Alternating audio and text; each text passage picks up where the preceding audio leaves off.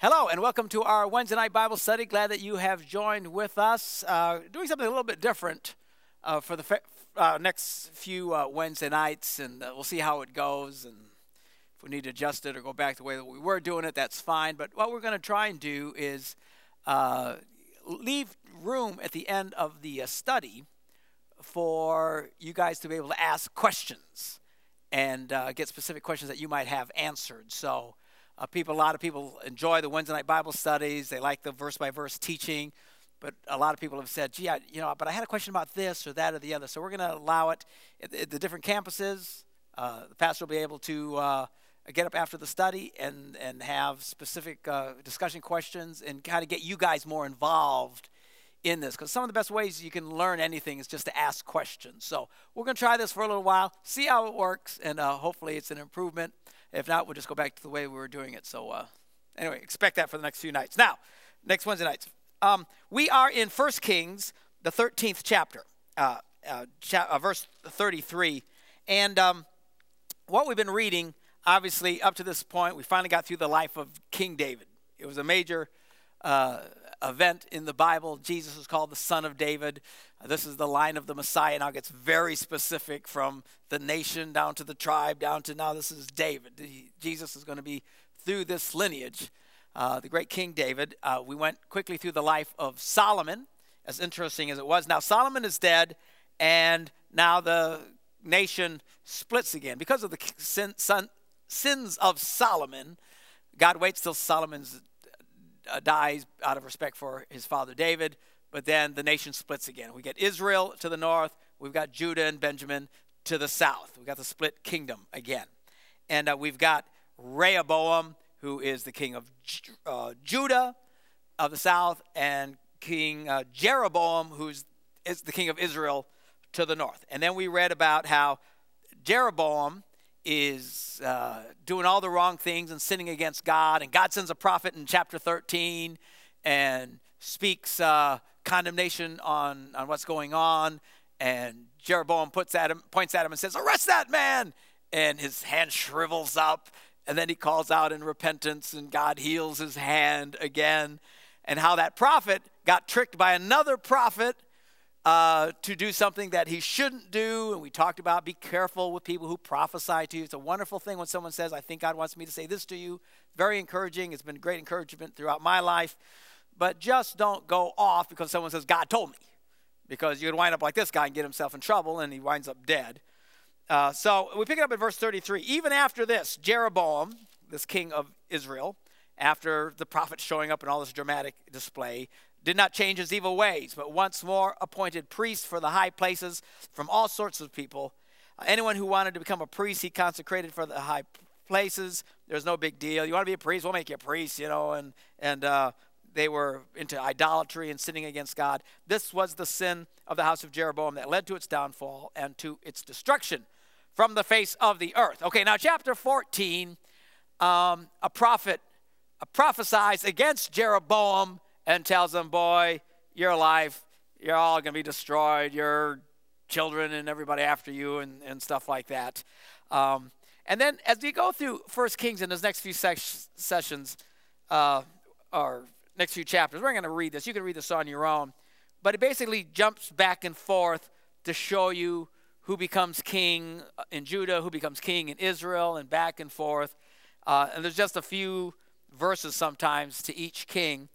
But so we read about this in Jeroboam, and then halfway through chapter 14, it talks about Rehoboam is the king in Judah, which we already knew, and then Abijah becomes the king of Judah after Rehoboam, and then Asa becomes the king of Judah after him, and then it jumps back to Israel, and then talks about Nadab becoming the king, and then Baasha becomes king of Israel in chapter 16, then Elah, and Zimri, and Omri, and each one of these guys, it's got some little details about them. You can read about them. You can read a lot more detail about the kings of Judah by flipping over to Chronicles. You got 1st and 2nd Kings in the Old Testament. Then you have 1st and 2nd Chronicles.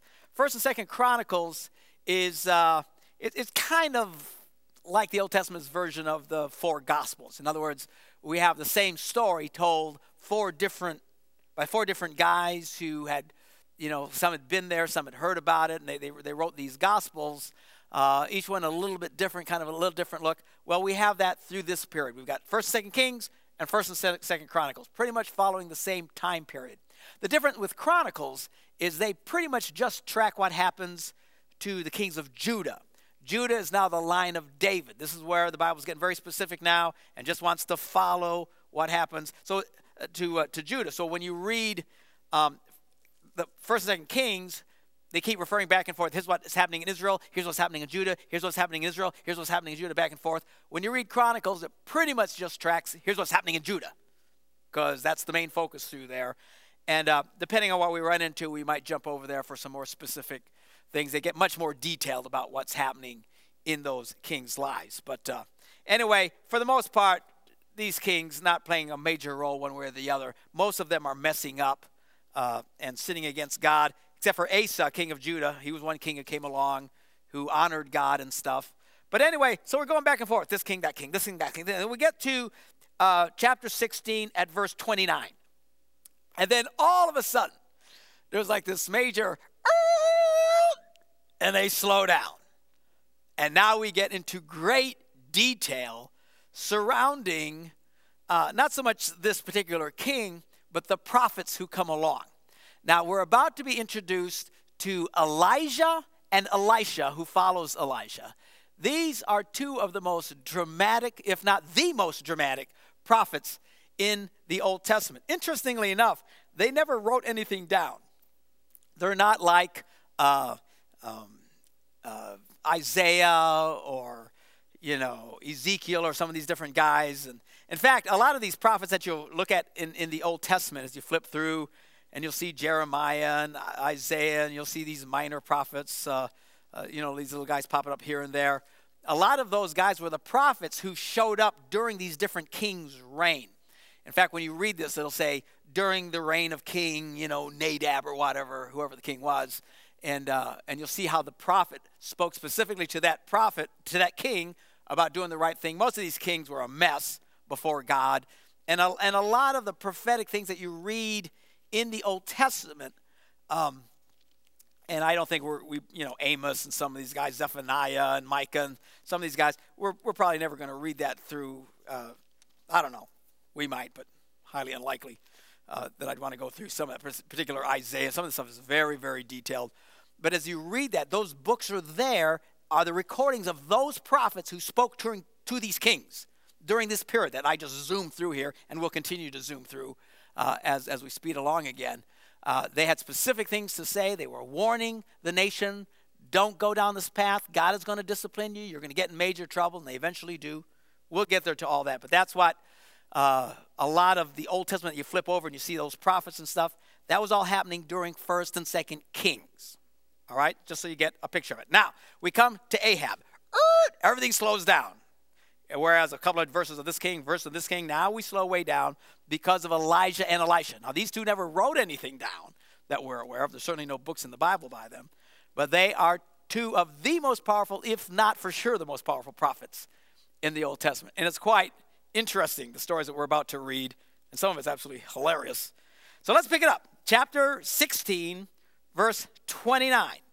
Now the king of Israel, this is the north group, now Ahab becomes king. So in the 38th year of Asa, king of Judah, and they would keep using that reference. When Judah was at this point, then this is what happened in Israel. And when Israel got to this point, this is what happened in Judah.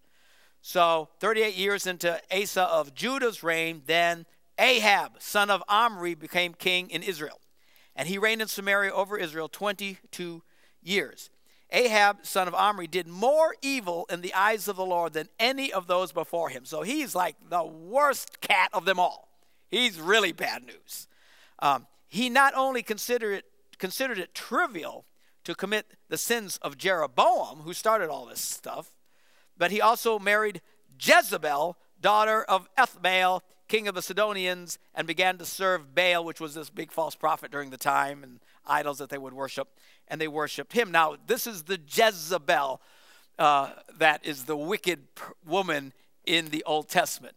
To this day, you will hear people refer to a woman who's, a very loose woman or a very mean, witchy woman and say, oh, she's just a Jezebel. If you've ever heard that phrase, you know what I'm talking about? That woman's just a Jezebel, just a nasty way. What they're doing is referring to this woman. This is the woman who to this day, thousands of years later, when people are still using your name in a bad way, thousands of years later, you are one bad dude, okay? So this is Jezebel, this nasty lady who was married to this king Ahab, and together they were wicked up the wazoo, and they really took things to a new level. He set up an altar for Baal in the temple of Baal that he built in Samaria. Ahab also made an Asherah pole and did more to provoke the Lord, the God of Israel, to anger than all the kings of Israel before him. Bad guy. Now, in Ahab's time, Hael of Bethel rebuilt Jericho.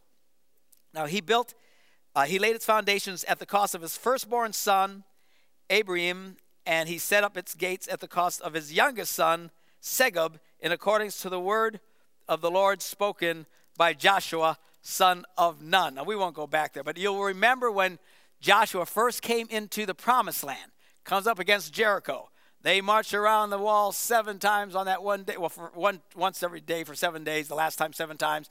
They made this big shout. The walls came tumbling down. God gave them a big victory.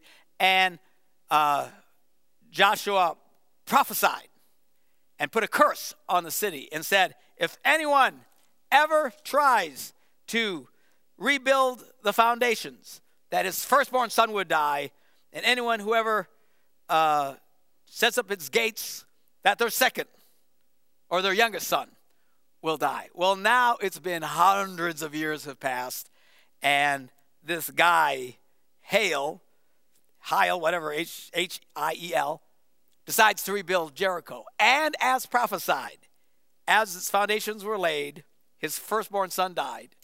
And by the time he set up the gates, his youngest son died. All in prophecy of the words of Joshua hundreds of years earlier. I guess they thought maybe God had forgotten. It's been so long, surely something's changed. Nothing had changed. They did the wrong thing. It cost them his children. And then we're introduced in chapter 17 to this incredible prophet named Elijah. Now, Elijah the Tishbite from Tishbe in Gilead says to Ahab, this wicked, rotten king, as the Lord, the God of Israel lives, whom I serve, there will be neither dew nor rain in the next few years except at my word. So he steps up. He looks this guy in the face because he's so wicked. There's not going to be any rain. We're going to talk about a serious drought until I say it can rain. And he takes off. Well, I'm sure the guy just blew him off. Doesn't know what he's talking about. Maybe he's a crazy guy. Ahab wasn't listening. Ahab and Jezebel didn't care much for the prophets of God at all. Then the word of the Lord came to Elijah, and he said, you better leave here, turn eastward, and hide in the Kerine ravine east of Jordan. You will drink from the brook, and I have ordered the ravens to feed you there. So he did what the Lord had told him. He went to Kerith ravine, east of Jordan, and stayed there. The ravens brought him bread and meat in the morning and bread and meat in the evening, and he drank from the brook. So God says, you better go hide. Why? Because once it quits raining and he gets that you really were a prophet of God, and then it won't rain again until you say so, they're going to be looking for you. So he hangs out. He's got a pretty cushy gig at this point. It's great. He's just hanging out by this brook. Life is good. In the morning, birds fly in bread and meat for him to eat. And then in the evening, they'd fly in and bring him more food to eat. And of course, he had the brook there that he was able to drink from. Great provisions, great blessings. Hallelujah. Now, if you and I'm waving at something floating around the air here. If you and I were in this place, we would be exceedingly happy. This is great. Everything's good. Everything is good. Don't change anything. Why change anything? Everything is great. We all love it when things are great, when things are on a high. It's like when Jesus was transfigured on the mount in front of the apostles, and they said, ooh, let's build a temple here, or 3 tabernacles here, one for you and one for Moses and one for Elijah, and ooh, it'll be so great. If there's one thing that happens when things are going good is everybody wants to hang on to that. And I understand that. That's human nature. I'm exactly the same way. they were that way. The apostles were exactly that way. It's in the nature of mankind to hang on to and want to grasp and cherish that which is just right. Because we love it when things are just right. Why would you mess with that which is just right? But then God comes along and starts changing the formulas. And that which was just right suddenly is no longer just right. People are inconvenienced. Things aren't going as smoothly as you'd hoped. And usually this is when people start griping and complaining and going psycho crazy and thinking the world has come to an end and somebody's done something terribly wrong and blah, blah, blah, blah, blah. When in reality, God does this stuff on purpose. Why? Because we get so comfortable around some things being just the way they are, that becomes more important to us and more comforting to us than God himself. And he said, thou shalt have no other gods before me. He's a jealous God and will not tolerate it. The good thing is if you're in a place of comfort in your life, it's a blessing. The bad news, if you really get comfortable with it and really fall in love with it, God will take it away from you. He will not tolerate it. My advice to you is don't get too comfortable. Don't get your eyes off of heaven. Don't just get excited about the way things are, because as sure as I'm standing here, God will bring us something along and he will change it because things aren't to stay the same. So what happens? Verse 7, all of a sudden the brook dried up because there had been no more rain in the land. And the word of the Lord came to him and said, go at once to Zarephath of Sidon and stay there. No, I like it here. Where are the birds? Where are those stupid birds? They're late. It's lunchtime.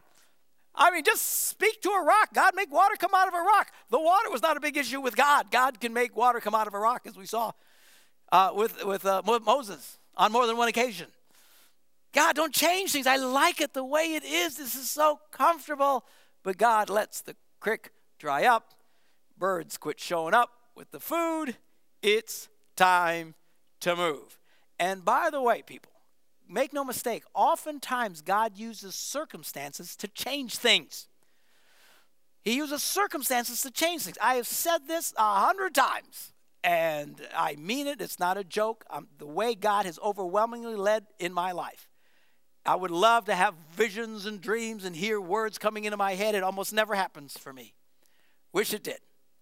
But the way God leads me is he closes every window and door in the house, opens one door, and lights the house on fire. And then says, what are you going to do? And it's all every other door. There's only one way I can go. And that's how God has always dealt in my life. Now, if I was more spiritual like you, maybe I wouldn't have to experience that. But make no mistake, people, God oftentimes uses circumstances to cause a change. You know, even the big circumstance, the big trial that everybody's been going through because we had to change things in the church and cut staff and programs because of the budget. Why is this happening? Why is this happening? Why is this? Look, stuff changes. Sometimes whatever is affecting the whole land affects the prophet. The whole land was affected because there was no water, and it also affected him. And now he's got to move. It's okay. God has things in control. He knows what he's doing. He's not going to let you get too comfortable. Who do you really love? Where is your circumstance? It's been so heartbreaking to see so many people that, when things change, their whole commitment to the church and to everything God is doing is just blown out of the water. They just fall by the wayside. That's so sad. Man, I hope it would take a whole lot more than a bunch of budget cuts to change my commitment to serving God.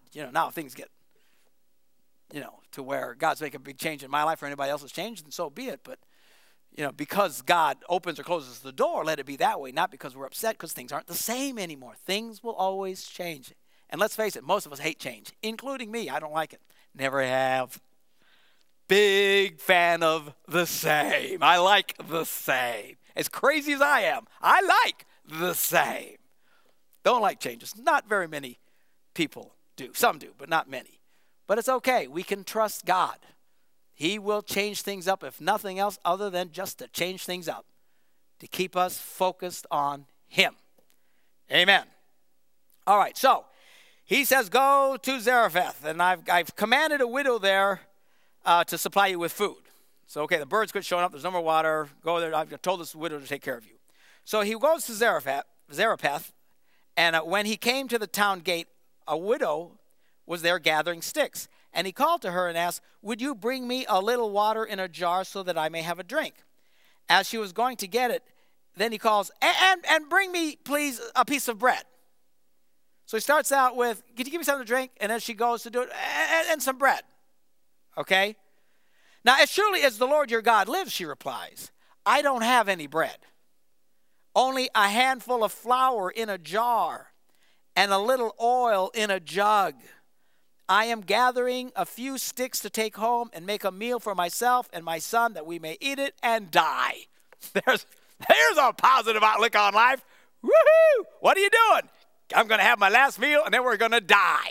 I mean, this is bad. Why? Because there's a serious drought in the land. Things are terrible. People are dying. This is no small deal, by the way. The whole country is being devastated because of the word of this prophet, because of the sins of Ahab and Jezebel. People are suffering. And this woman, she has no outlook on life. She can't give the guy anything to eat because I'm getting ready to eat our last bit and then we're going to die. At least she was all organized about it. Now, you got to think, wait a minute. Did not God say, go there, you're going to find this widow, I have commanded her to feed you. And he gets there, and the widow says, I don't know what you're talking about. I got just me and my son to. Hello, God. Hello, I thought you said you command. You have to understand something, people. What God says oftentimes, from God's perspective, looks different when you get there. Okay? It looks different. I thought it was going to be like such and such. You know, even with changes that we're going through as a church, or any time in people's life, you say, well, we're going this new direction. All of a sudden you get there and they're, oh, wait a minute. I thought you said it was going to be like this. It's a little different than what you said. Look, as you're walking with God, you're looking through a glass darkly, Paul said, and you don't quite see the image. It's not until you really get there that things seem a little bit clearer. So here he shows up. The so-called lady that's going to take care of me doesn't know anything about it. Why would God say, I commanded her? Because ultimately, God had put into motion the events that would make it possible that she would take care of him. We're about to see that. But see, based on God's word, the way he said it, you would think when he showed up, boom, the lady would be there to hand him, ham and cheese sandwich. Well, not ham, they're Jewish. But give him something, here, I'm ready to take care of you. The way that God said it, that's the way you would think. But the way God said it and the way it comes to pass often doesn't always look the way. Again, let me encourage you, as you walk this life of faith and things don't always turn out the way you thought or the way you hoped, and at a minimum, lighten up. Lighten up as you walk through here and say, if the Lord wills, James said, we'll do it this way. And if God directs and if God provides, we're going to go this way. And I believe God's going to lead and do this. Don't be arrogant and set in your ways about things. Because even though God says, hey, I got a widow there who's going to take care of you, when you get there, the widow might not know anything about it. And you're going to be shocked. And you're going to be disappointed. The Bible says, hope deferred makes the heart sick. In other words, when you get your heart set on something a certain way and it doesn't happen, it'll make you sick on the inside. And there's a lot of people of faith, instead of living victorious lives of faith and trusting God and seeing miracles, they walk around depressed. They're bummed out. They're upset about things. That didn't go that way, and this didn't go this way. That's all they do. They spend all the time whining and complaining and freaking out. Why? Because they have their hearts. I thought it would be like this. I thought it would always stay this way. And then change comes, and we move in the area of change, and it's not like what we thought. Seriously, relax. Step out in faith. Don't freak out at changes. And even as you walk through the changes, man, be flexible. When we get there, it might look a little different than we thought it was going to look. It's okay. Just keep your focus on him. Keep your focus on God. God will make a way when there seems that there is no way. Don't get your heart sick because you're so set, I want something this way. And while it's good to have desires and goals, even in your prayer life, don't get so locked in that it turns now and it kills you because it doesn't come out the way that you had hoped. Stay flexible, man. Stay flexible. God will still get you and still fulfill his word concerning you. It may not always look the way you thought it was going to look. God said, I got a widow. She's going to take care. I've already commanded her to take care of you. Get there. She said, I get ready to die. I got nothing to give you. But yet God's word is about to still be fulfilled. Because Elijah says to him, and he knew this. Elijah didn't freak out by this. He knows God. He knows we don't see things the way God sees things. He's looking from a different vantage point. I'm telling you, when I'm flying around the country in my airplane at 28,000 feet, things look different from there than when you're down on the ground. God sees things differently than we do. Elijah didn't freak. He just says to her, listen, don't be afraid. Go home and do just as you said. Make that meal, okay? But first, make a small cake of bread for me from what you have and bring it to me. And then make something for yourself and for your son.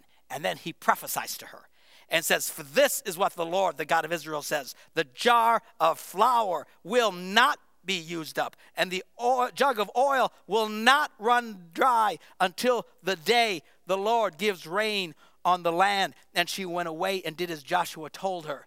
So there was food every day for Elijah and for the woman and her family. For the jar of flour was not used up, and the jug of oil did not run dry, in keeping with the word of the Lord spoken by Elijah. So apparently God did command things to turn out a certain way, and they did.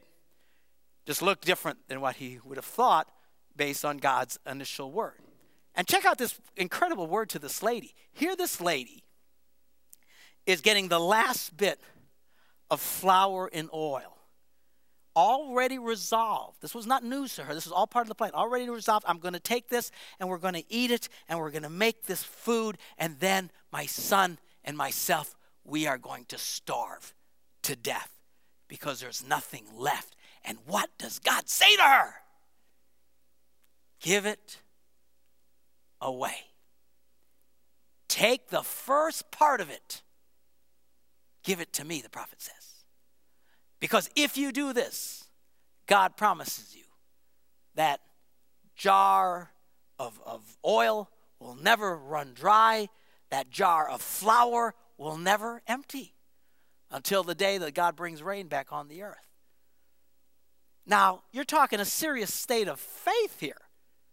Talk about giving in faith. I'm telling you, you think you're having a hard time wanting to tithe with the economy being the way it is? You think you're having a hard time wanting to give an offering because things aren't looking so good? This lady is about to die. What do you think? If it had been you and me, we would have said, oh, man, I don't need it. Man, feed yourself. Have a nice time dying, I hope you have a lovely die time. I don't know what I'm going to say. I'm going to say, keep it, man. Take care of yourself. But the prophet knew, and by the Spirit of God in him knew that if you give, you shall receive. This was not a new concept when Jesus showed up. We saw it already here in the Old Testament, and even before this. If you will give, God will bless you. It's just that simple. So in the midst of her extreme poverty, say, Pastor, I don't know, I'm on a fixed income. Even no matter where you're at, even if it's a piece of cake, he said, give me a piece and then you can have the other piece. And there's just enough for them to barely subside, but he says, give me some first. Even out of your great poverty, in your worst of circumstances, give. What will happen? If you do this, God will bless. So, well, I don't believe that. That's why your life stinks. It's just that simple. Of course you don't believe it. If you don't believe it, no sense in doing it. But this lady believed it. And every day she would take the jar of flour, which is almost empty, and she'd pour, wow, there's enough. Wow, okay, there's still a little bit more in there. Okay, well, I guess we'll die tomorrow, and put some oil. There's barely enough in there, and she made it. I guess we'll die tomorrow. And the next day she'd come out, and she'd pour, and she poured it again. And more oil. And I guess, it's interesting that all of a sudden he didn't go just boom, and there's a whole closet full of flour and a big old barrel full of oil. No. Every day they went to a jar barely with enough flour. Every day barely with a little jar of oil, just enough for that day. And poured out, and miraculously, there was still somehow we made it through today. somehow miraculously we made it through today. And then surely we must die tomorrow. And she'd get up, and the next day, it just keeps coming out. Now, that means every day she had to live by faith. Every day she had to experience God's provision, and it did not run out until the word of the prophet was fulfilled and the rain came back and prosperity came to the land. This lady and her son were taking care of that entire time because that jar never got empty, the oil never got empty, but still no big storehouse, so she didn't have to worry about it anymore. No more big barrel of oil, so I don't have to fret about it anymore. Still, all she had was just the two simple, almost empty jars, but they never ran out. Why? Because she was obedient to the prophet and said yes. And she made what little left she had, and she took a piece of it before she ate it and gave it to the prophet. And God blessed her. This is just the first story about Elijah. We will pick it up again next week as we will continue to read the incredible miracles that followed this prophet and Elisha, the one that comes after him. It's truly some amazing stuff. We'll pick it up again next week.